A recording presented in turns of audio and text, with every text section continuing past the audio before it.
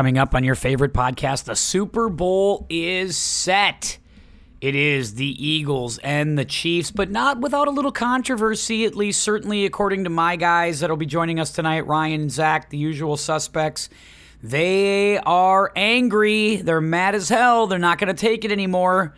It's going to be, no doubt, a contentious pod as we talk officiating, we talk Brock Purdy, we talk the Eagles in the Super Bowl, we talk Mahomes, we talk the ankle injury, we talk Burrow, we get into some of the coaching moves, Frank Reich hired by the Panthers, Kellen Moore, the new OC in LA. Just so much to get to tonight as we get set for the Super Bowl. It's the Super Bowl preview next on the pod.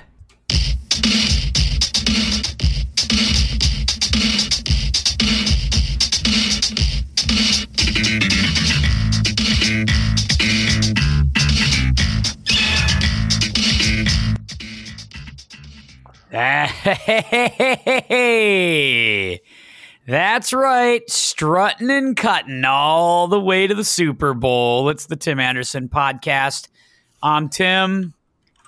That's my buddy Zach. I'm going to introduce the coach first. Back at it again. Looking good. Zach, good to see you. Good to be here, Tim. It's another lovely week in the school system. I'm ready for some football talk, though. A little break from it. Yeah, you just seem like you can't get too far away from the school conversations. And every time you think you kind of got a beat on it, there's always something new that pops up that just makes you shake your head. Can't figure it all out.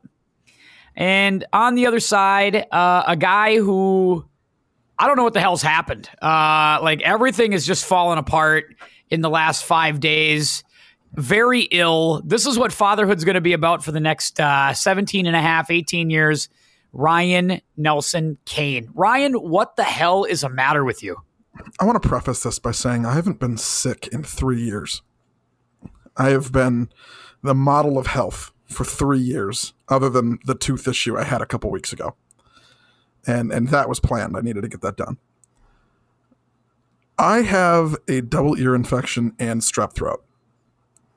And I'm a 29-year-old man. I have no idea how this happened. I have been elbow deep in poop. Yours or the babies? The babies. And I'm beginning to be confident that the bacterial infection may have originated somewhere from that pile. Yeah. So it is... It's been a nightmare. It's been a nightmare. Wear gloves next time. Fun. You know, I don't know if you know this or not, Tim. I have gigantic hands. And stop sticking your hands in the poop and then in your ear. Yeah, just stop doing that. It's not like that. It's, just gets everywhere. And, some surfaces get sanitized and others apparently get missed. Jesus Christ. Like, what happened here? Is it like... is he spraying like everywhere in the house? Like, what's going on over there? Jesus, Tim, Christ. you're asking me to make sense out of nonsense here. I'm giving you the best I can. I mean, you make it sound like you make it sound like he's got like a proton pack of shit, like he's a Ghostbuster. It's just the willy nilly all over the house. It's not necessarily inaccurate. This kid poops as much as my dog, and my dog shits in my house like 3 times a day. It's all bad over here. Speaking of poop, Kellen Moore was just hired to be the Chargers OC. Hey, that's what we need for a middling offense. Yeah, Kellen Moore. He was out of a job for what? 12 hours? I don't even think it was that. I feel like I heard the announcement that he was out this morning, and like by noon, the Chargers had him in the fold. He had a top 10 offense 3 times in the 4 years he was OC. I think that's fair to say. It's okay to point that out. Do you think that Brandon Staley saw the last play of the game and was like, I need this guy on my staff? Right? He saw the last play he called as a Cowboys coordinator and was like, yes. That's moving the chess pieces. Work. Do you wonder if that was the play where Mike McCarthy went, You know what? I don't think I'm that bad calling the plays. Like, I think I need to call the plays. I had a little success when I did this in Green Bay calling the plays. Maybe I'll do that next year. I mean, in fairness, the 49ers probably should have ran that play yesterday. That was probably the only play they had left in their offensive playbook after Purdy went out. Do you want to start there? Do you want to start with the Niners and the Eagles game? Sure.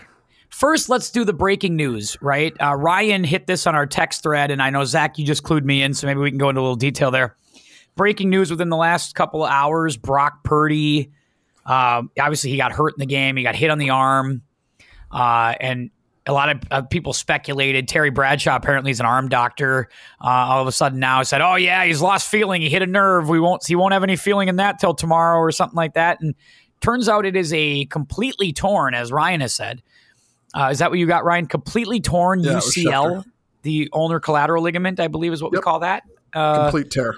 A complete tear. And Zach says he's going for a second opinion. We're going to find out on that. If he has to get the surgery, they're looking 6 months. Might be ready for training camp. But that's unbelievable. That hit just severed whatever was there in that elbow. And I mean, he couldn't throw a pass beyond 5 yards yesterday.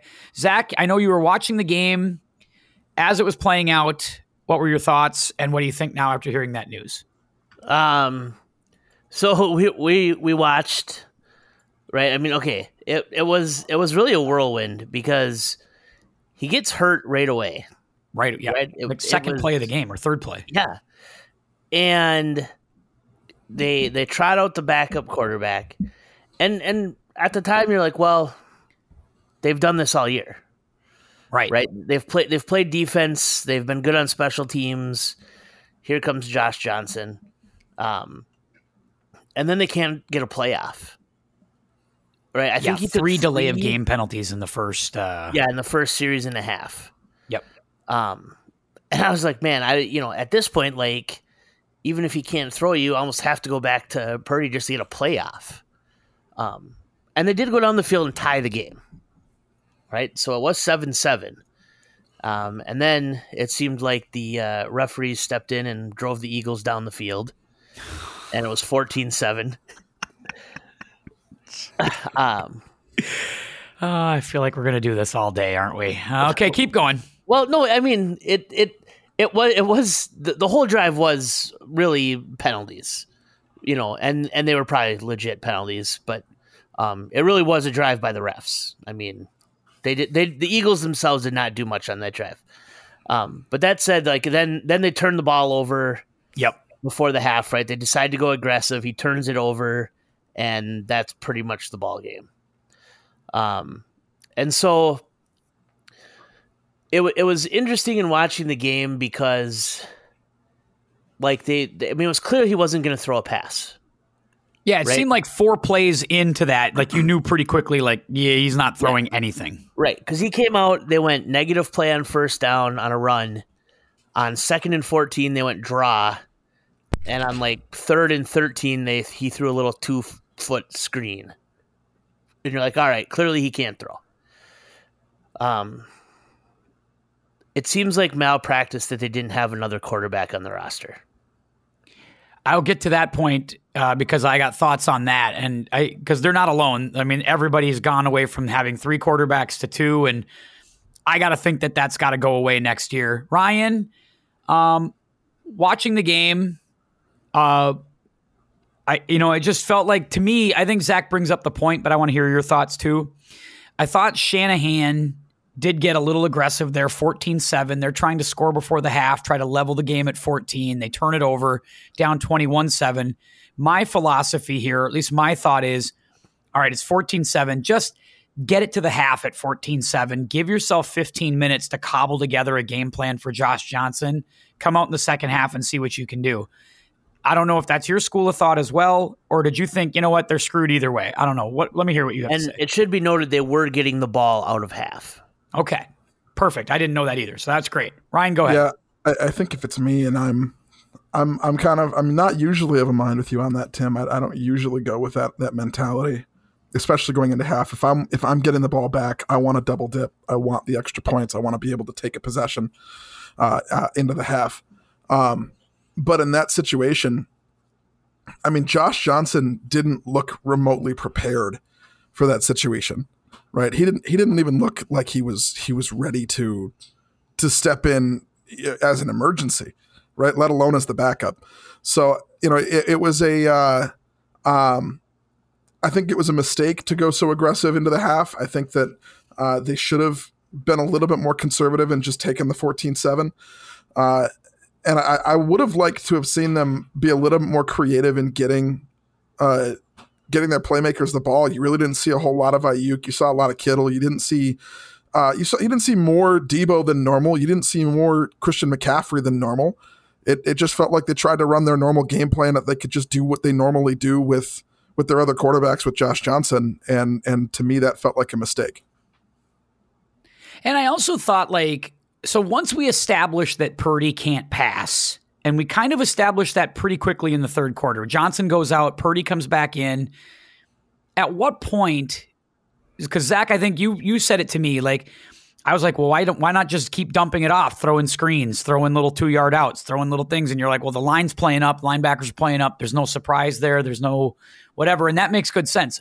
Why didn't we see more of McCaffrey trying to pass, or the occasional pass, or at least the threat of a halfback pass, or the threat of a Deebo Samuel pass on a jet sweep or something like that?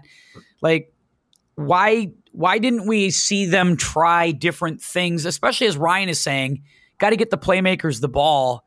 I feel like that would have been the only way to do it, right? Yeah, and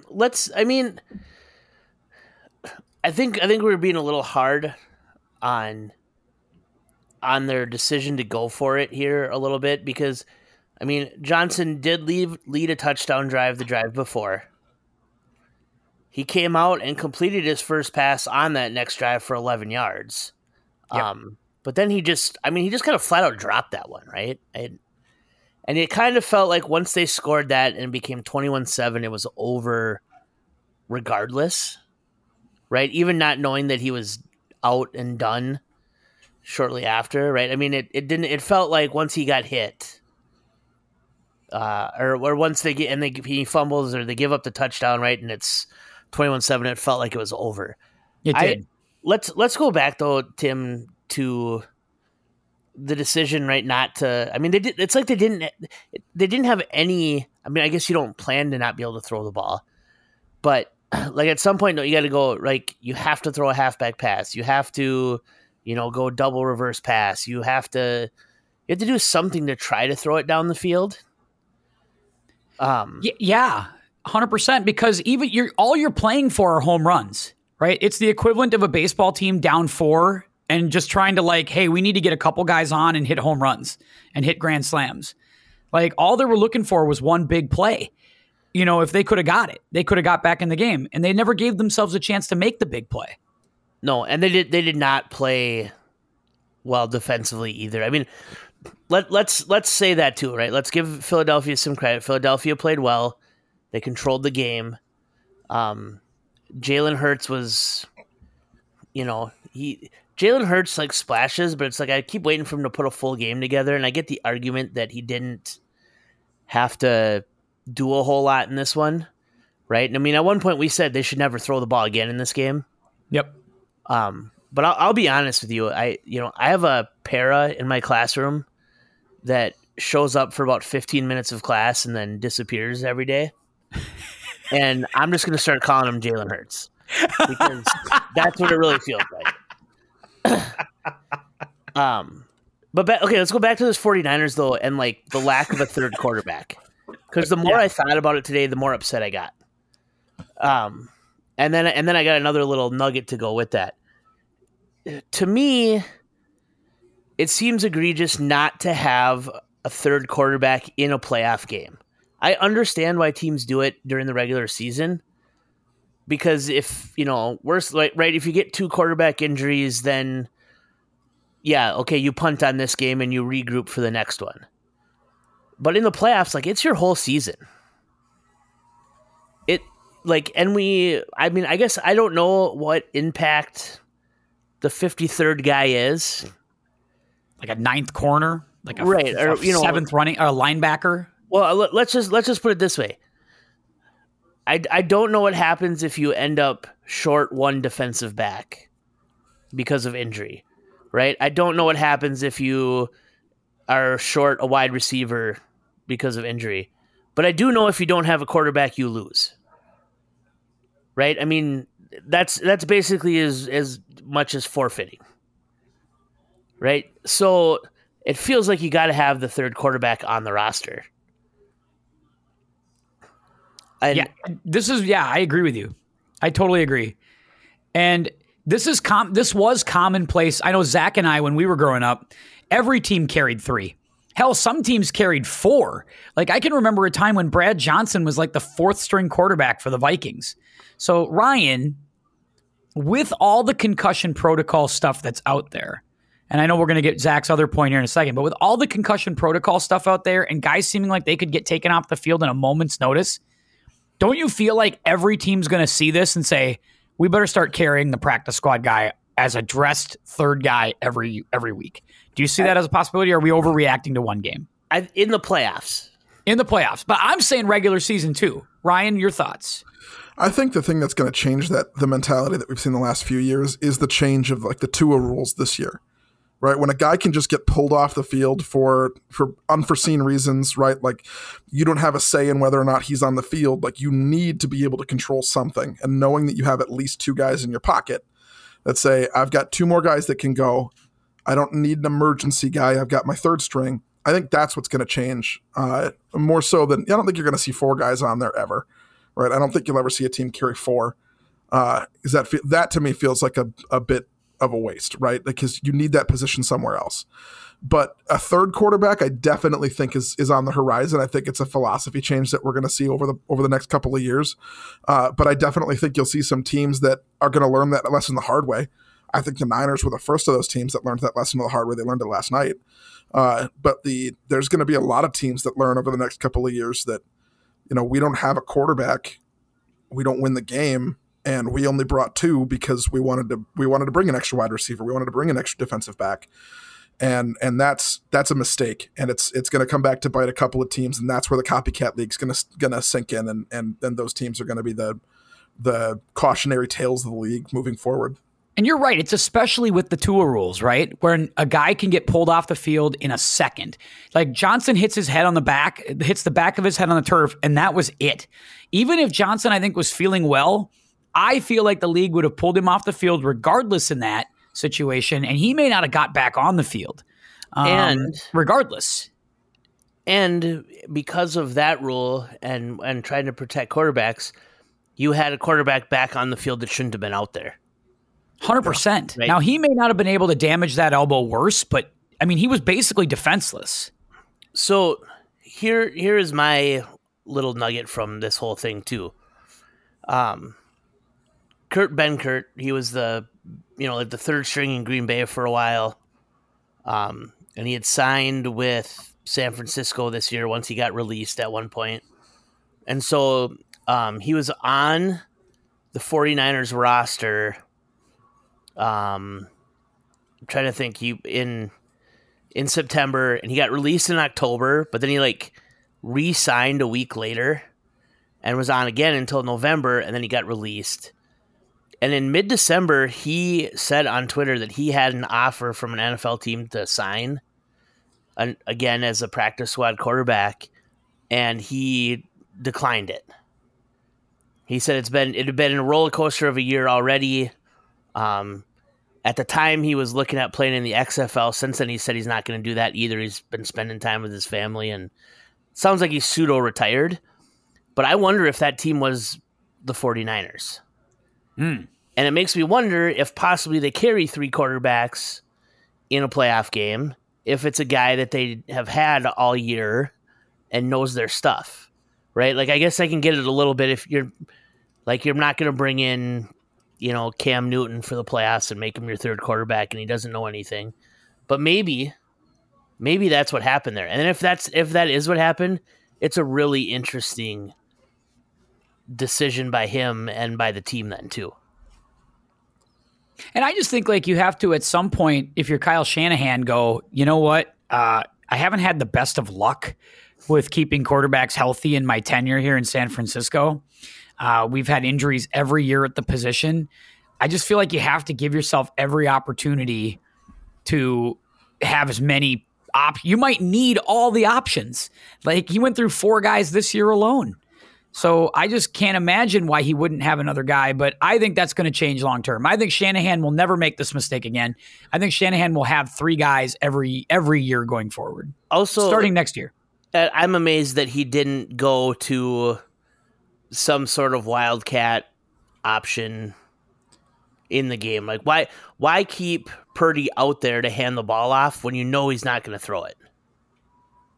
That's a great question. Once that cat was out of the bag that they're not throwing, right, and we knew he wasn't throwing, then what are you gaining by him handing the ball off? Other than maybe you have more plays that you can call, but I guess you probably negate that knowing that the defense knows that it's all a run. So here's my question moving forward for the Niners.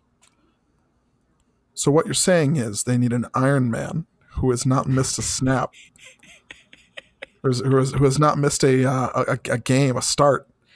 I already proposed that trade to you yesterday, and you said no. Yeah, I don't want Brock Purdy. Why not? Not interested. You wouldn't want Brock Purdy for $1 million a year versus a guy making 40? I don't know that I buy Brock Purdy. You don't have to start Brock Purdy. You can keep him as your backup. You know, actually, you buy Nick Mullins instead? What? The 2/3. You can draft one. The 2/3 that I missed. The 2/3 that I missed in that trade that Zach brought up later. I didn't want to say anything because I didn't want Zach to get a big head when I said Zach was right. But yeah, I might do it for 2/3. But you know, I am saying that, you know, if they wanted a quarterback, if there is a team that is desperate for a quarterback that believes that they are in win now mode, now that the cap's getting bigger, maybe San Francisco wants to pull the trigger on old Kirk Cousins. I'm just saying. See, I originally thought, Ryan, you were going to say about a 45-year-old quarterback who's also pretty durable, that never seems to get hurt, that likes to play in a West Coast system and has always wanted to play for the 49ers. I don't know. I feel like Tom's feelings are hurt too much when they said no to him last time. Oh, so you think he would go back to him now? I wonder if Tom goes to the New York Jets. I'm just saying, I think Tom wants to go to the West Coast, and if you play in the NFC West, it's a hell of a lot better than playing in the AFC West, where you got to play Mahomes and you got to deal with Herbert. Yeah, but you don't think he craves that? You don't think he wants? I don't think he wants to play Mahomes twice a year. I don't think he does. His whole thing is like the last hurdle for him. The only last chip on his shoulder that he has to prove is he's played in the 2 shittiest historical divisions in football his entire career. Oh, but he's played tough teams. Every year he had to go against Manning, against the Colts, every year. Doesn't matter. He was a shoo-in division champion every year. He could have won that division at 9-7 every year in New England, and he can't be held responsible for that, especially since he's won Super Bowls. But we all know what a competitor he is, and we know that he'll hold himself to that standard. He went to the Bucs and won a Super Bowl. End of discussion. In again, one of the worst divisions in football. I don't think we're knocking him for that, Tim. But no. I think it feels like a knock. Feels like a little bit of a slight by Ryan. I'm saying that if he goes somewhere, he might choose to go to a tough division to prove he can win it. I want to prove this point real quick. Ryan, since he got his big arm tattoo, sick as a dog. Just wanted to put that out there as a correlation. Go ahead. The last thoughts on this game, it really did feel... I mean, I stopped watching it after a certain point. Right? It was no longer interesting. There was nothing... I went and made dinner. And stepped away from football a little bit just because it was such a blowout and you didn't feel like they could come back, right? There was also my 5-year anniversary, so there you go. Had to do some of that work too. But yeah, I just think, right, it really was not worth watching at all. And that's the problem that the NFL's got to step into. It's like, man, we can't have teams running wing T, in a playoff game, 50 million people watching, we can't have it. Like, we've got to find that became a not watchable football game with a half to go. There was a rule at one point in the NFL, and I don't know exactly how it worked, but you would have an emergency quarterback, but the rule was that he didn't count as a roster spot, but once you went to him, you could not go back to the other two. Yeah. I wonder if the NFL looks at bringing that back. The case of emergency, break the glass guy. Yeah. Right. You can still bring him. He doesn't count against your 53, but if you use him, you can't go back to any of the other two guys. I'd be open to that. I got to think everybody would be after this game. All right. And again, even if they have that break emergency quarterback, we're not saying they win the game, but no, they probably still lose. And credit Nick Sirianni for being the opposite of Brandon Staley. Like, get a lead, observe the situation, and plan your game plan accordingly. Yep. I thought Sirianni did a really good job in the second half of like, okay, we officially know they can't do anything. We're just going to play this kind of defense. We're going to do this kind of offense. We're going to run the clock out and get out of here. Pretty good. Like, I thought Nick Sirianni coached a really good game yesterday. All right, Ryan, I'm going to give you first crack at Cincinnati, Kansas City. Chiefs win. They win at the gun. Little Harrison Butker field goal action. Mahomes actually, I thought, played pretty well on one leg. I don't know the severity of his ankle injury. I'm sure they shot it up with something. They may not say that, but I'm pretty sure they did. But he threw for 300 yards, didn't turn the ball over. I thought played pretty well. Your thoughts on that game? I thought that this game was in a vacuum on its way to being one of the best games that we'd seen in the playoffs in a long time. It was back and forth, both teams making mistakes, both teams taking advantage, both teams doing good things. However, big however, this was one of the most poorly officiated football games I have seen in my 30 years of watching football. And it almost completely ruined how good I thought the game was. And awesome, cool, nice storylines going into the Super Bowl, fun. But for a league that just got into bed with organized gambling, for a league that all year has had problems with officiating, for a league that continues week after week after week to see NFL rigged in some variation trending on social media, and for a league that is at its biggest stage, other than the Super Bowl, right? The next biggest stage, seeing this happen, I don't understand how Ron Torbert and his entire crew are ever working a football game again in the NFL. It was sloppy. It was poorly run. It was poorly managed. The flags were inconsistent. The calls were inconsistent. I mean, there was nothing about this game that was well officiated, and it overshadowed the entire game. And that is the crime of officiating. Now, we can say that, game was rigged. I was going to say, there are a lot of people on Twitter who also say there are elections that are rigged too, and we try not to give them a lot of credence. So let's keep that all in perspective. Game was rigged, but I just want to draw this line one more time. It becomes almost odious when you have the organized gambling angle, new, resisted for a long time for this kind of reason, the sanctity of the game, and then questions about officiating coming up the year it begins. And to me, now you have people questioning the validity of the game. And if you don't fix the referees, you have to get rid of the gambling. And that's, I don't want to get rid of gambling. I was going to say, that cat's out of the bag. Right. No getting it back. Gambling, because I like the gambling. I think the gambling adds fun and interest to every single game, whether my team's involved or not, which is exactly what the NFL wants, right? Every market, every week is interesting now. Jacksonville is an interesting team in Los Angeles, and that's good, right? But that means you have to fix the referees because you can't have people asking questions. You can't. You have to find a way to make it clean. And that, to me, is the story of the game. And it's a shame that that's the story of the game. And again, I'm going to say this, and then I'm going to let Zach get in. This is me, the staunch stance person that I am, saying I am not moving on this. Games are not rigged. There is a long way from incompetence to malfeasance, and I just think it's very important we observe that. Do I think the refereeing is great? No, I don't. Do I think the better team won yesterday? Yeah, I do, actually, because I think the Bengals had myriad opportunities to win that game in the fourth quarter, and they didn't do it. They had 2 drives in the last 8 minutes, didn't move the ball. Had a ball go off the helmet of Jamar Chase.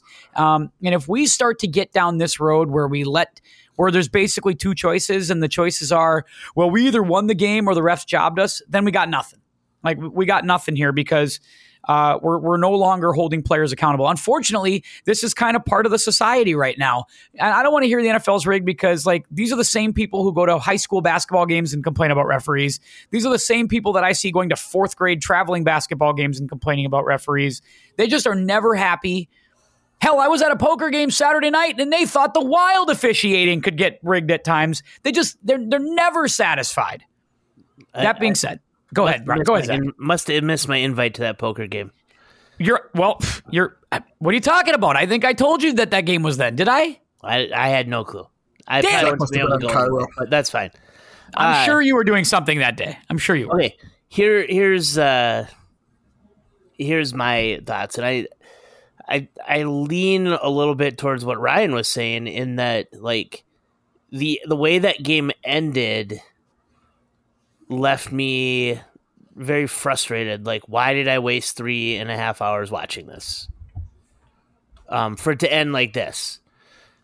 And when I got to thinking about it more after, getting you riled up a little bit. Yeah, love it. Thank you for that. I thought that that's a call that I don't want made at the end of the game to decide it. But I'm also a guy who I don't think you should change the way you officiate based on how much time's left. So I settled on the fact that I think there's too many flags and too many things legislated right now. And we need to get back to more of a let them play, right? Let the players decide it. In all facets. And that's going to mean probably scoring takes a slight dip because you're going to have some defensive holds that don't all get called or some questionable pass interferences that don't get called. And it would be a reset, right? Because everyone will bitch the first time when it starts happening of like, that should be called. But I think we need to get back to letting the players decide the game more and less things called. And the other thing, too, we're having, quarterbacks especially, but players running down the sideline, like, it puts defenses in a really tough spot. We agree on this. Right? Because that quarterback, just like when Pickett fake slid a couple years ago in college, right? And then he kind of did the half slide and kept going and picked up another 20 yards. Well, it's the same thing down the sideline. Like, okay, is this guy actually going to step out of bounds or is he going to keep going and try to get 5 more yards? And so that's where you're getting some contact on the edge, and that's not necessarily what happened here, but it's such a tough spot to put defenders in that I don't know. It feels like if they're getting hit on that white area, maybe that is something that shouldn't be called. I would prefer to see more of the Nickel Roby-Coleman hitting Tommy Lee Lewis early no call than the Joseph Osai bumping Patrick Mahomes out of bounds call. I think the refs have been consistent on that late hit call all season long, though. Like, he was on the white and he did get hit. They've been consistent with that call most of the year. It is. I do agree, Zach. It's a tough call. I completely agree it is. It's really unfair for the defender. But at least they have called that all year. If Isaiah Pacheco's taking that hit, is he getting that call? I think he is. I think two pieces of that. One, like, we're calling it a hit. It wasn't much of a hit. He really just titty bumped him. Two, that was a little more than a titty bump. Two, Mahomes flopped like LeBron and got the call, and Which and we can talk about LeBron too, because that's part of what you were talking about, right? Everyone who complains about officials and whatever. I mean, there's your prime example. 100%. Right? First of all, it didn't lose the game, right? They still had 5 minutes of overtime, which they could have won. Yep. And if the game was that important, then Patrick Beverley shouldn't be taking a camera from the sidelines and showing the ref and picking up a technical to start overtime. Completely agree. Right? Because that you're speaking out of both sides of your mouth now. Also, I agree. It's the boy who cried wolf stuff, and that goes to all sports, right? You can't. They never, like NBA guys and NFL guys, never believe they commit a penalty, and always believe they have been, that they are being held or being, pushed or being late hit or being pass interfered or whatever. So it's like, okay, when a call finally gets missed, like you can't have it.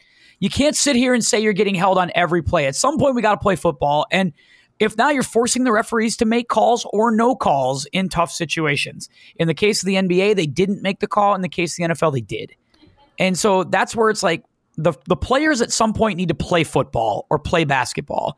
And the coaches at some point need to coach and stay out of it and let the refs ref the game. But the problem is that there's pissing and moaning on literally every play. And what are the refs supposed to do? I did like two people like, oh, he's just a competitor. Like, no, that's not.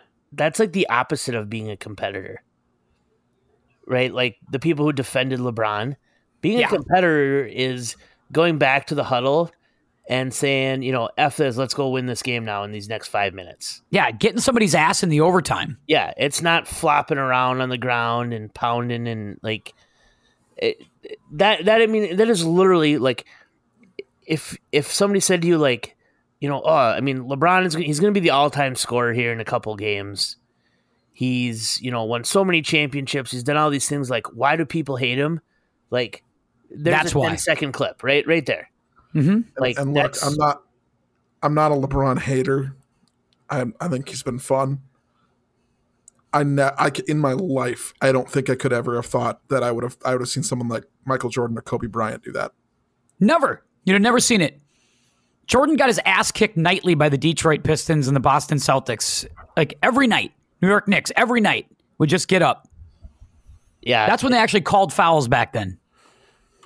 So, I don't know. I get complaining about that. I do. And Zach, and both of you guys make good points. I do agree with you, Zach. I think the league is over-legislated.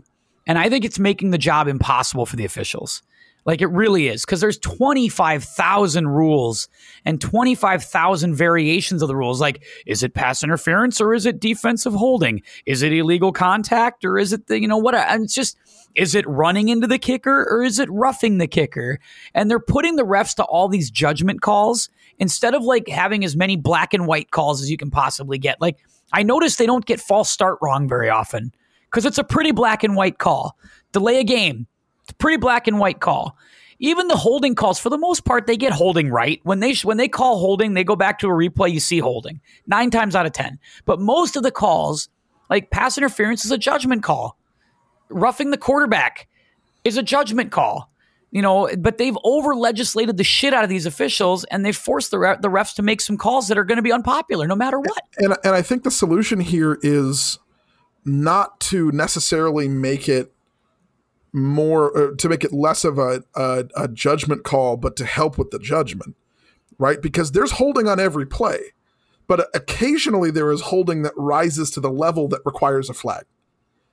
If we could say there is pass interference or defensive contact on every play, but occasionally there is pass interference that rises to the threshold that says this warrants a flag, right? Not only would that help defenders play in a league where they've been largely defanged and not allowed to play their positions, it would help the refs in that it rose to that threshold, right? It's now, we see it every play, everybody's playing physically. Now we can throw the flag because that's obvious, right? That we have to call that. And then guys know what that line is. Like when they put the horse collar tackle penalty in, like that was a pretty black and white thing. And when they call that, that's pretty obvious. And I don't think they get that call wrong very often because it's a very plain, there's clear criteria for a horse collar tackle and it's clearly enforced. But like pass interference, again, I beg it's like pornography with pass interference. Like, well, I know it when I see it. It's like, I need you to do better than that. Like, I need to get some clear parameters on pass interference and the difference between pass interference and illegal contact and defensive holding. What's the difference? And I don't know the difference. Part of that is you've got to get rid of, I think you got to get rid of illegal contact. I hate that penalty. I think it's such a cheap penalty. It's so stupid. I mean, this is, if you're a professional receiver and you can't get off of contact past 5 yards, you gotta do something different, right? You have to adjust. Defenders playing you physically. I would prefer that they get rid of all these automatic first downs. That's my next point. That was my next point. Go ahead. Think that kills, right? It's 3rd and 25, and someone gets called for illegal contact, and it's like, well, 5-yard penalty and a first down. You know, that seems to be ridiculous to me. Two things. I want to get rid of spot fouls, and I want to get rid of automatic first downs. I want to get rid of all of those things. Except for personal fouls, I think. Personal fouls, I think. A personal foul that's 15 yards is going to be an automatic first down almost anywhere. Like, so if you call somebody for roughing the passer or pass interference, okay, fine. But I want it to be 15 yards max. Face masking, sure.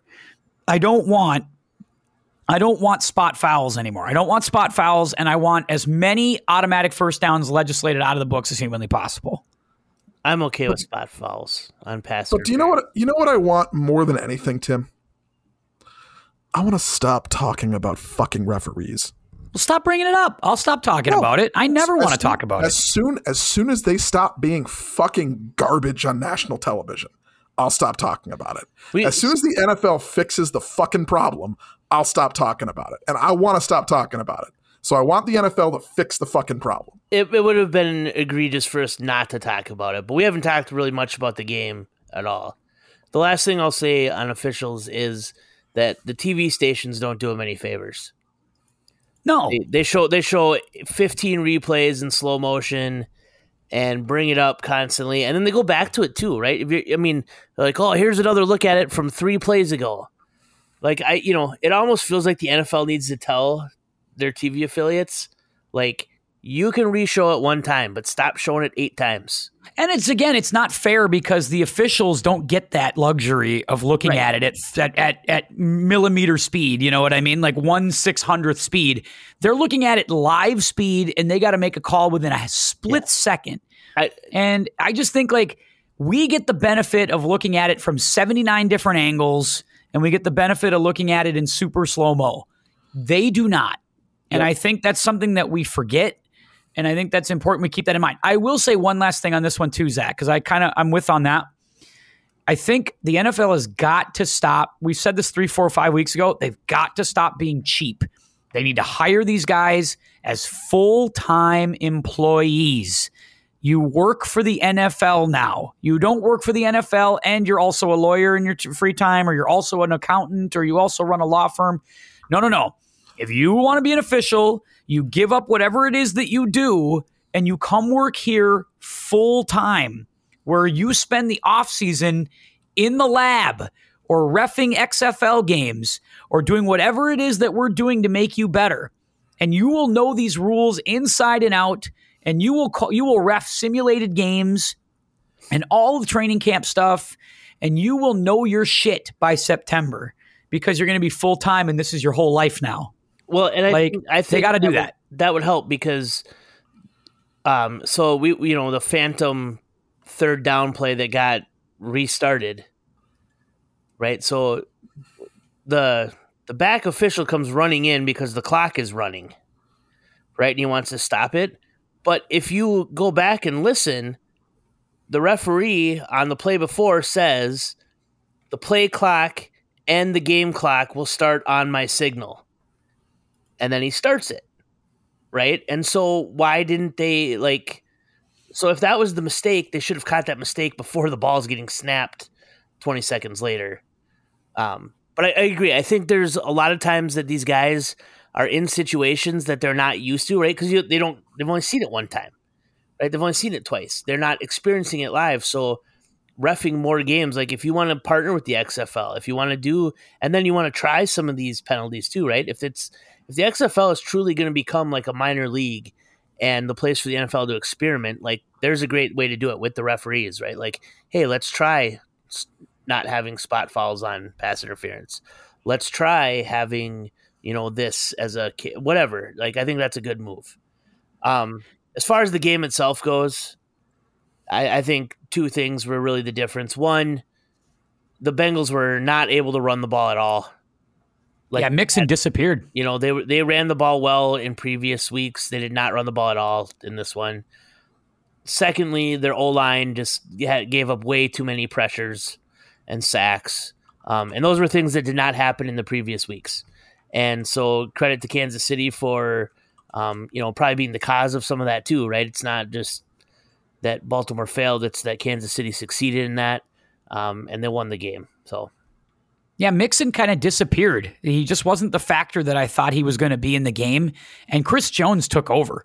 Like, the offensive line for Cincinnati just could not figure out Chris Jones in the latter stages of the game, because I felt like he got to Burrow whenever he wanted, especially in the last few minutes. And that's where some of these calls that Ryan's speaking to kind of forget those pieces. But, like, Chris Jones took the game over in the fourth quarter, and Burrow lost the ability to kind of sit there and just dance around. And the Tyler Boyd injury, I thought, really did change things, because, like, when they were having him as the underneath guy, I felt like they were getting stuff all day, because the Chiefs really couldn't double up Chase and Higgins. But then they started to, because they were like, yeah, whatever. We're not worried about Irwin. We're not worried about the tight ends. And Boyd's out, so we're just going to double these guys on the outside and take that away. And I thought they were successful in that. So, Ryan, or both, either doesn't matter, I guess. Are we excited for the game? I know last night, Zach, you said that Philly by 30, I'm not excited for the game, zero interest in it. Has that changed? Yeah, I'm not overly excited for it. This is probably up there on my least interesting Super Bowls. Maybe we'll get there coming up. I'm kind of burnt out with the Chiefs, right? It's been 5 years in a row that they've been to this point or the Super Bowl, and Philly just doesn't excite me. Like, I don't know. So yeah, I hope Philly wins by 30. That wasn't a prediction. I just that was I hope. I'd like them to blow them out. But I guess I just don't have right now. No, I think the problem, like I said, is we got to the end of the day yesterday, and the first game was a washout and frustrating, and the second game left you feeling really unfulfilled. And it was like a wasted day of NFL football on a day that's supposed to be a great day of NFL football. Yeah, I can listen to that. And Ryan, I can't imagine I know you were mad yesterday. You can't root for the Eagles in 2 weeks, can you? I mean, you're not going to be able to root for Philadelphia in 2 weeks. No, I don't really care, to be honest with you. I'm just going to enjoy a game. You're going to enjoy Rihanna at halftime. Well, that too. That's correct. I'm more into Rihanna at halftime than I am the game. But no, we have no plans for the Super Bowl. We're just going to kind of sit. I'll watch the game. I'll enjoy it. And remember a few years ago, before we had a kid, when I was going out to a Super Bowl party with friends with food and some. Do you want me and Zach to come over? Just get the shit off your walls, and maybe Zach and I will come over and hang out with you. No, it's all clean over here. It's just going to be a matter of, just sleep. He's just so sad. Ryan sounds so sad. Everything's I'm just tired, Tim. I on top of being, I don't mean to, just personal moment here. Okay, we'll give you, come on, take the floor if you need it. If you need it, I'll give it to you. On top of being sick this week, we were also sleep training the kid. And maybe not the best time to do that, but sleep training. Yeah. Learning to let him fall asleep by himself rather than us having to rock him to sleep. So just try some whiskey. That usually works. No, I'm kidding. I'm not advocating. Maybe for me. And it was not a whole lot of sleep this week. I think I maybe I took an hour and a half long nap yesterday. I think that was the most consecutive sleep I got until I slept the whole night last night. So, not Zach, what they say as a about being father sick. of 4 kids, can you help Ryan here? You're a father of a couple young kids, and I mean, give him something. As I say, I'd like to tell you that it gets better, but the other day, like the 2 and the 3-year-old are crawling into bed at like 2 a.m. And not to go back to sleep, but can we watch Paw Patrol? No. And then they throw a fit, and then it's 2 a.m. I got to use the bathroom. Come with me. I'm like, oh my, it's and I'll be honest, Caitlin does a lot more of that than I do in the middle of the night because she hears them right away. Yeah. But man, it doesn't get easy. I mean, maybe when they're like 5 or 6, then you got to look forward to that. Oh, good. You hear that, honey? Let's start the clock. 5 years. Start the clock. Oh, it's so good. Oh, man. Hey, in other news, real quick, let's hit some quick. I almost lost the pod there for a minute, but I guess we're okay. Is everybody back? Good. Yeah, we're going to continue rolling. Quick news around the league as we kind of wrap this pod up. Frank Reich was hired as the head coach at Carolina. One of the vacancies has been filled. Does not sound like Sean Payton's going to take a job this year. Sounds like he's going to hang out. Surprised at the Frank. Go ahead. Ryan had a little. Oh, Ryan did have some steam yesterday. Yeah. And a rumor, and a potential rumor. First of all, any thought? Does Frank Reich excite you? Were you surprised by that one at all? I guess I was a little surprised are by two it. different things. Okay, you say surprised a little, Zach. Let's hear it. Yeah, I mean, not that he's not a good coach, and not that, I like that he got another job or anything like that. I'm just surprised that it ended up in Carolina and as quickly as it did. So they must have been told by a couple other candidates that they were out. And then they felt the need to act, and that's fine. Like, I think he'll be a fine coach. I was surprised how quickly that got done. I mean, did they not want to talk to D'Amico Ryans? Did they not? I don't know. It seems like there's a lot of other good names out there that they didn't wait on. So. And Ryan, you had thoughts yesterday that you think Ryan's to Houston because he's a former Houston Texan. You know, the fans love him there. He was a crowd favorite there. It seems like him to Houston feels like a really good fit and a done deal. Do you think that is the case? And when do you think that'll happen? So Pro Football Talk was saying that that players in San Francisco today were saying goodbye to him as though he were leaving. And it sounds like he is taking the job in Houston. He is going to be the Houston head coach. It's just a matter of time for that to get arranged and announced. But as of right now, it was a few different people saying that it's D'Amico Ryans to Houston. The rumor, which I think is more interesting, is that if the Kansas City Chiefs win the Super Bowl and Andy Reid retires, the reason Sean Payton hasn't interviewed in a second place is because he's the favorite in Kansas City to take Andy Reid's job at the end of the season. So it's been a long run for Andy Reid. I mean, him retiring wouldn't necessarily be surprising at this point. Yeah, he has been coaching like 25 years, right? I mean, pretty much nonstop. It would not be particularly surprising to see him go. And another very player friendly, likable, reported culture guy, Sean Payton. Unless you count Bountygate. Would be great in Kansas City, and seeing Sean Payton and Patrick Mahomes might be a little terrifying. You don't feel like they'd lose a lot if they did that, right? Like, you feel like they would pick up they lose one innovative offensive play caller and gain another innovative offensive play caller. I feel like that'd be a home run for Kansas City if they did that. But Andy Reid, have you gotten the vibe that Andy Reid has thought about exiting? Like, I haven't gotten that vibe at all this year. Have you? Well, the where this rumor came from was that Sean Payton was reportedly talking to an unnamed team. And The reporter that I was reading this on, I don't remember her name. She's from ESPN. But the reporter that I was reading this from had said that it was an unnamed team, and one of the quote tweets from a league kind of person was saying that it's not unusual for teams to inquire if they still have a head coach, but they're not sure they'll have that head coach starting next year. So the one that came up was Kansas City, because it doesn't really make a whole lot of sense that any teams that haven't fired their coaches already would. And retirement would be the only option, but everyone else has already ended their season and would have retired already. So I can't think of another position where that would be. Kansas City was the one that got rumored, and to me it makes the most sense.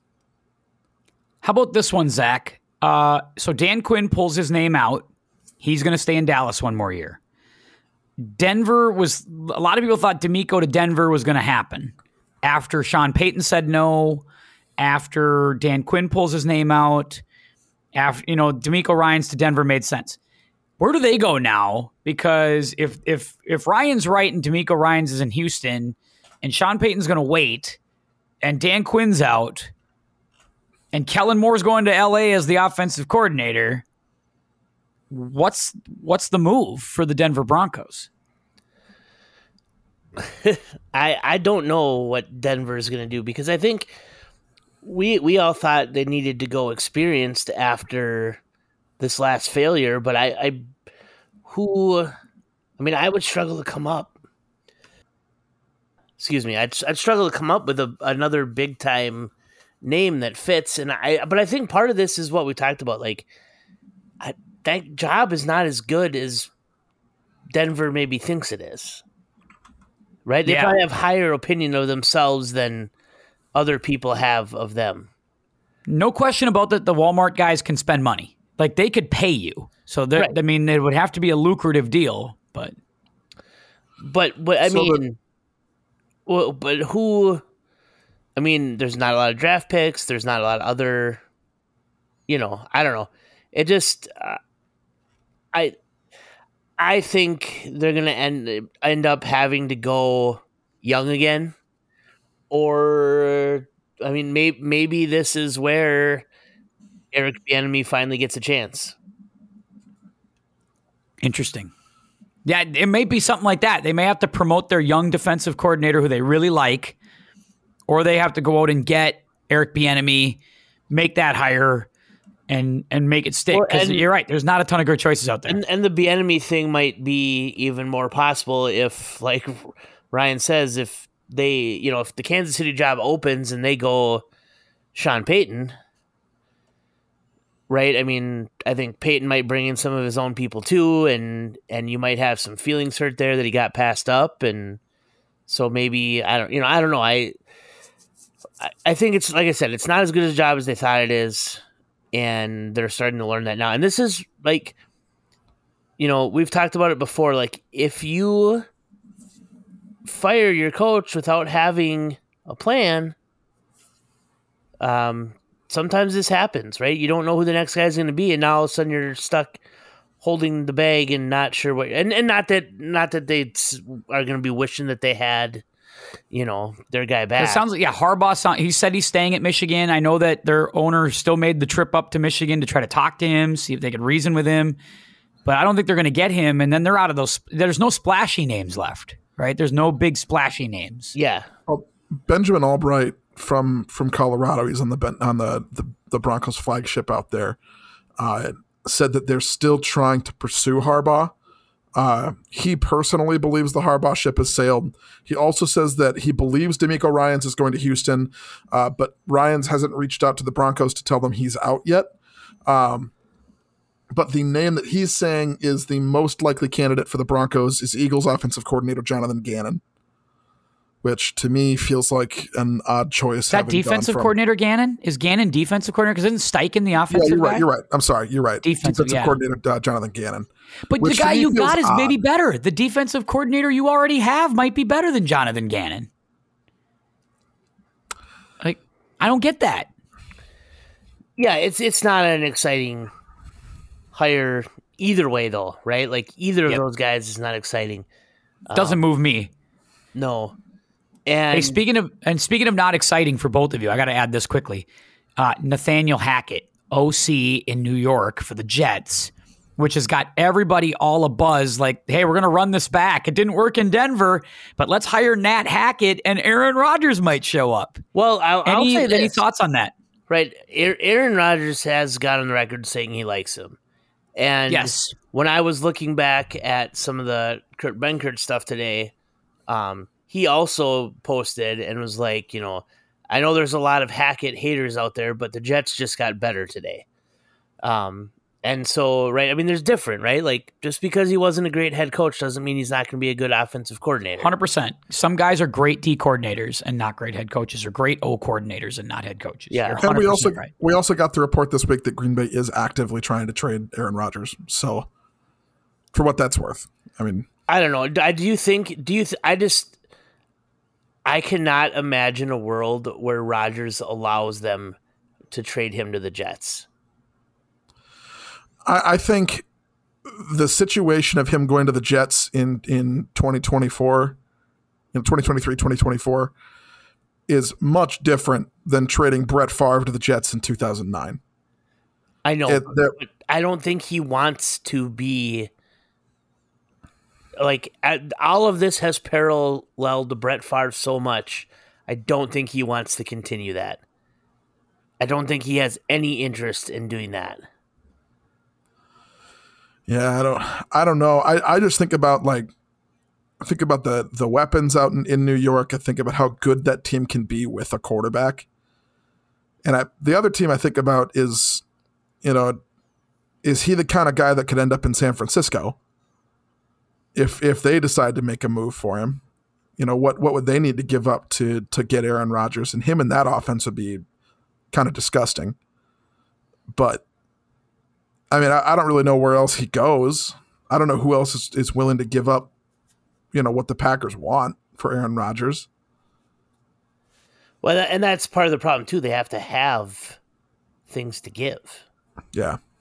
Right? I mean, you can say, like, oh, it'd be great if you went back out with Devontae and in Vegas, but, I mean, what does Vegas have to give? Yeah.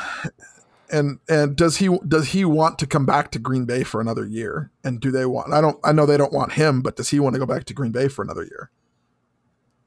Yeah, it'll be interesting to see. I mean, we can speculate all we want here, but I don't think he's decided even if he's going to play next year yet or not. That's fair too. And so what we will guarantee you is this on this podcast as we get into the offseason. We only have one more football pod left of the year before we get into the offseason.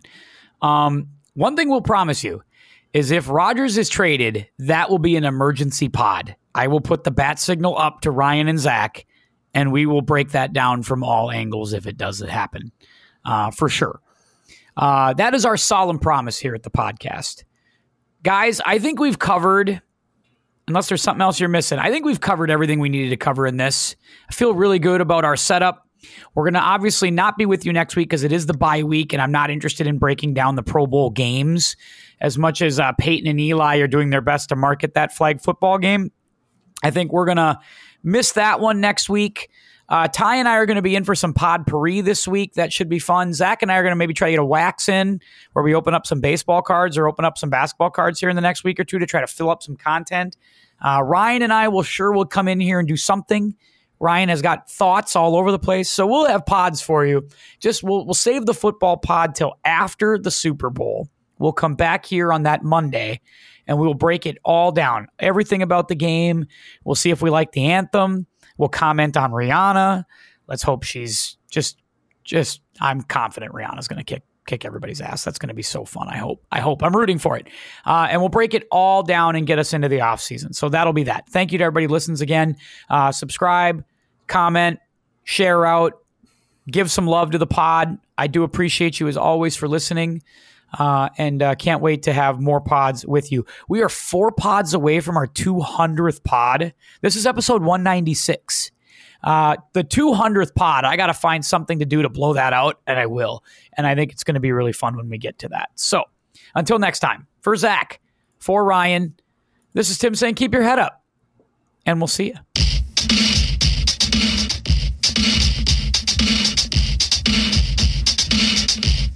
Bronco country. Let's ride, baby.